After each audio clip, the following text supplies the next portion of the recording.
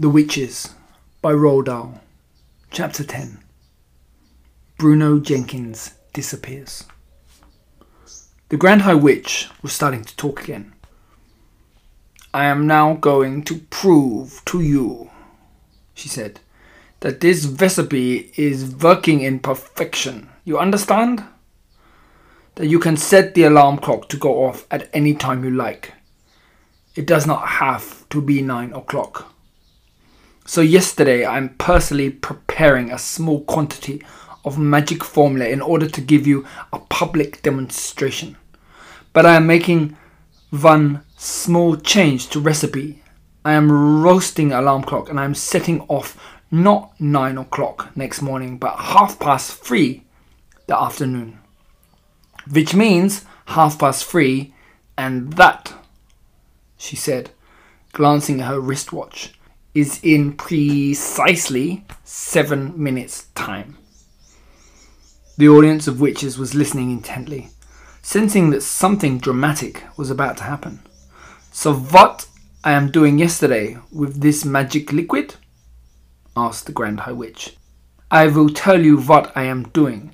I am putting one droplet into a very squishy chocolate bar, and I am giving this bar to a repulsive, smelly little boy who's hanging round lobby of hotel." The Grand High Witch paused. The audience remained silent, waiting for her to go on. "I watched this repulsive little brute gobbling up the squishy bar of chocolate, and when he had finished, I said to him, 'Was that good?' He said it was great. So I said to him, 'Would you like some more?' And he said yes. So I said, 'I will give you 6 more chocolate bars if you will meet me in the ballroom of the hotel at 3:25 tomorrow afternoon.'" "6 bars!" cried the greedy little swine. "I'll be there. You bet I'll be there." "So the stage is set," shouted the Grand High Witch. "The proof of pudding is about to begin. Do not forget that I am roasting alarm clock yesterday. I'm setting it for 3:30 today. It is now." She glanced again at her watch. "It is now exactly 3:25, and the nasty little stinker will soon be running into a mouse in 5 minutes. Should be at this moment be standing outside this door." And by gum, she was absolutely right. The boy, whoever he might be, was already rattling the door handle and banging on the door with his fist. "Quick!" screeched the Grand High Witch.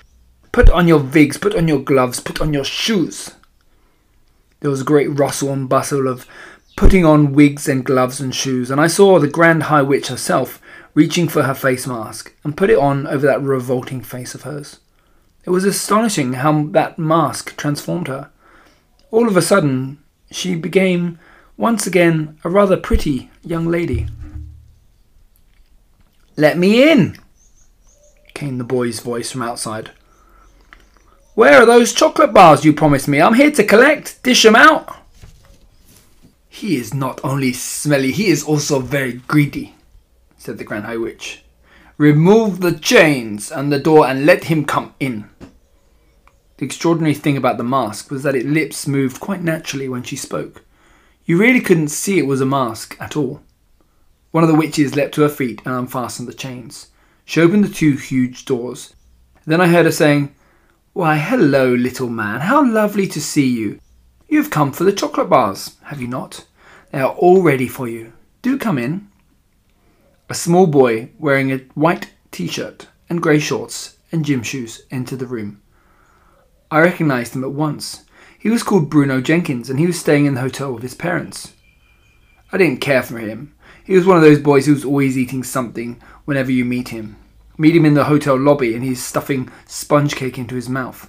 Pass him in the corridor, and he is fishing potato crisps out of a bag by the fistful. Catch sight of him in the hotel garden, he is wolfing a dairy milk bar, and has 2 more sticking out of his pockets. What's more, Bruno never stopped boasting about his father made more money than my father and that they owned 3 cars. But worse than that, yesterday morning I had found him kneeling on the flagstone of the hotel entrance with a magnifying glass in his hand.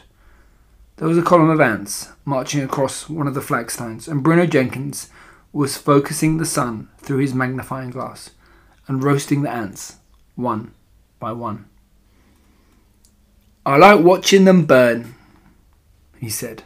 "That's horrible," I cried. "Stop doing it." "Let's see you stop me," he said. And at that point I had pushed him with all my might, and he had crashed sideways onto the flagstones. His magnifying glass had splintered into many pieces, and he had leapt up shrieking, "My father's going to get you for this!" Then he had run off, presumably to find his wealthy dad. That was the last time I had seen Bruno Jenkins until now, and I doubted very much that he was about to be turned into a mouse, though I must confess that I was secretly hoping it might happen.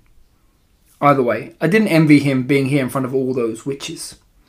"Darling boy," cooed the Grand High Witch from up on the platform, "I have your chocolates ready for you. Do come up here first and say hello to all these lovely ladies." Her voice was absolutely different now. It was soft and gentle and absolutely dripping with syrup. Bruno was looking a bit bewildered, but he allowed himself to be led onto the platform, where he stood beside the Grand High Witch and said, "Okay, where are my 6 chocolate bars?" I saw the witch who had let him in quietly putting the chain back on the doors. Bruno didn't notice this. He was too busy asking for chocolate. "The time is now 1 minute before 3:30, announced the Grand High Witch. "What the heck's going on?" Bruno asked. He wasn't frightened, but he wasn't looking exactly comfortable. "What is this? Give me my chocolate!" 30 seconds to go, cried the Grand High Witch, gripping Bruno by the arm. Bruno shook himself clear and stared at her. She stared back at him, smiling with the lips of her mask. Every witch in the audience was staring at Bruno. 20 seconds, cried the Grand High Witch. "Give me a chocolate," shouted Bruno, becoming suddenly suspicious. "Give me the chocolate and let me out of here." 15 seconds, cried the Grand High Witch. "Well, what are you crazy punks? Kindly tell me what all this is about," shouted Bruno. 10 seconds, cried the Grand High Witch. 9, 8, 7, 6, 5, 4, 3, 2, 1, 0. We have ignition. I could have sworn I heard an alarm clock ringing. I saw Bruno jump. He jumped as though someone had stuck a hatpin deep into his bottom, and he yelled, "Ow!"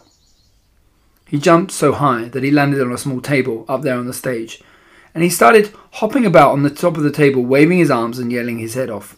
Then suddenly he became silent. His whole body stiffened.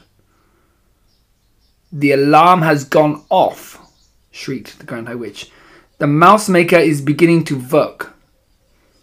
She started hopping about on the platform and clapping her gloved hands together, and then she shouted, "This smelly brat, this filthy scum, this horrid little louse will very soon become a lovely little mouse."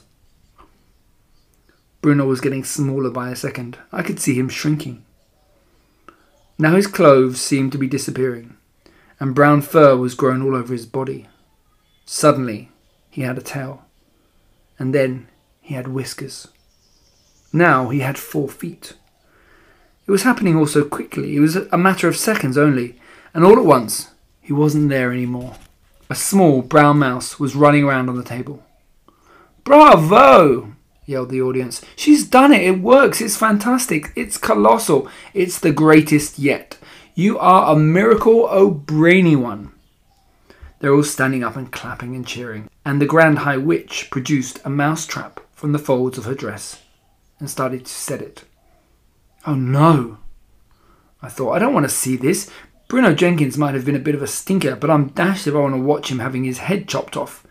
"Where is he?" snapped the Grand High Witch, searching the platform. "Where has the mouse got to?" She couldn't find him. Clever Bruno must have jumped off the table and scampered into some corner, or even down some small hole. Thank heavens for that. "It matters not," shouted the Grand High Witch. "Silence and sit down."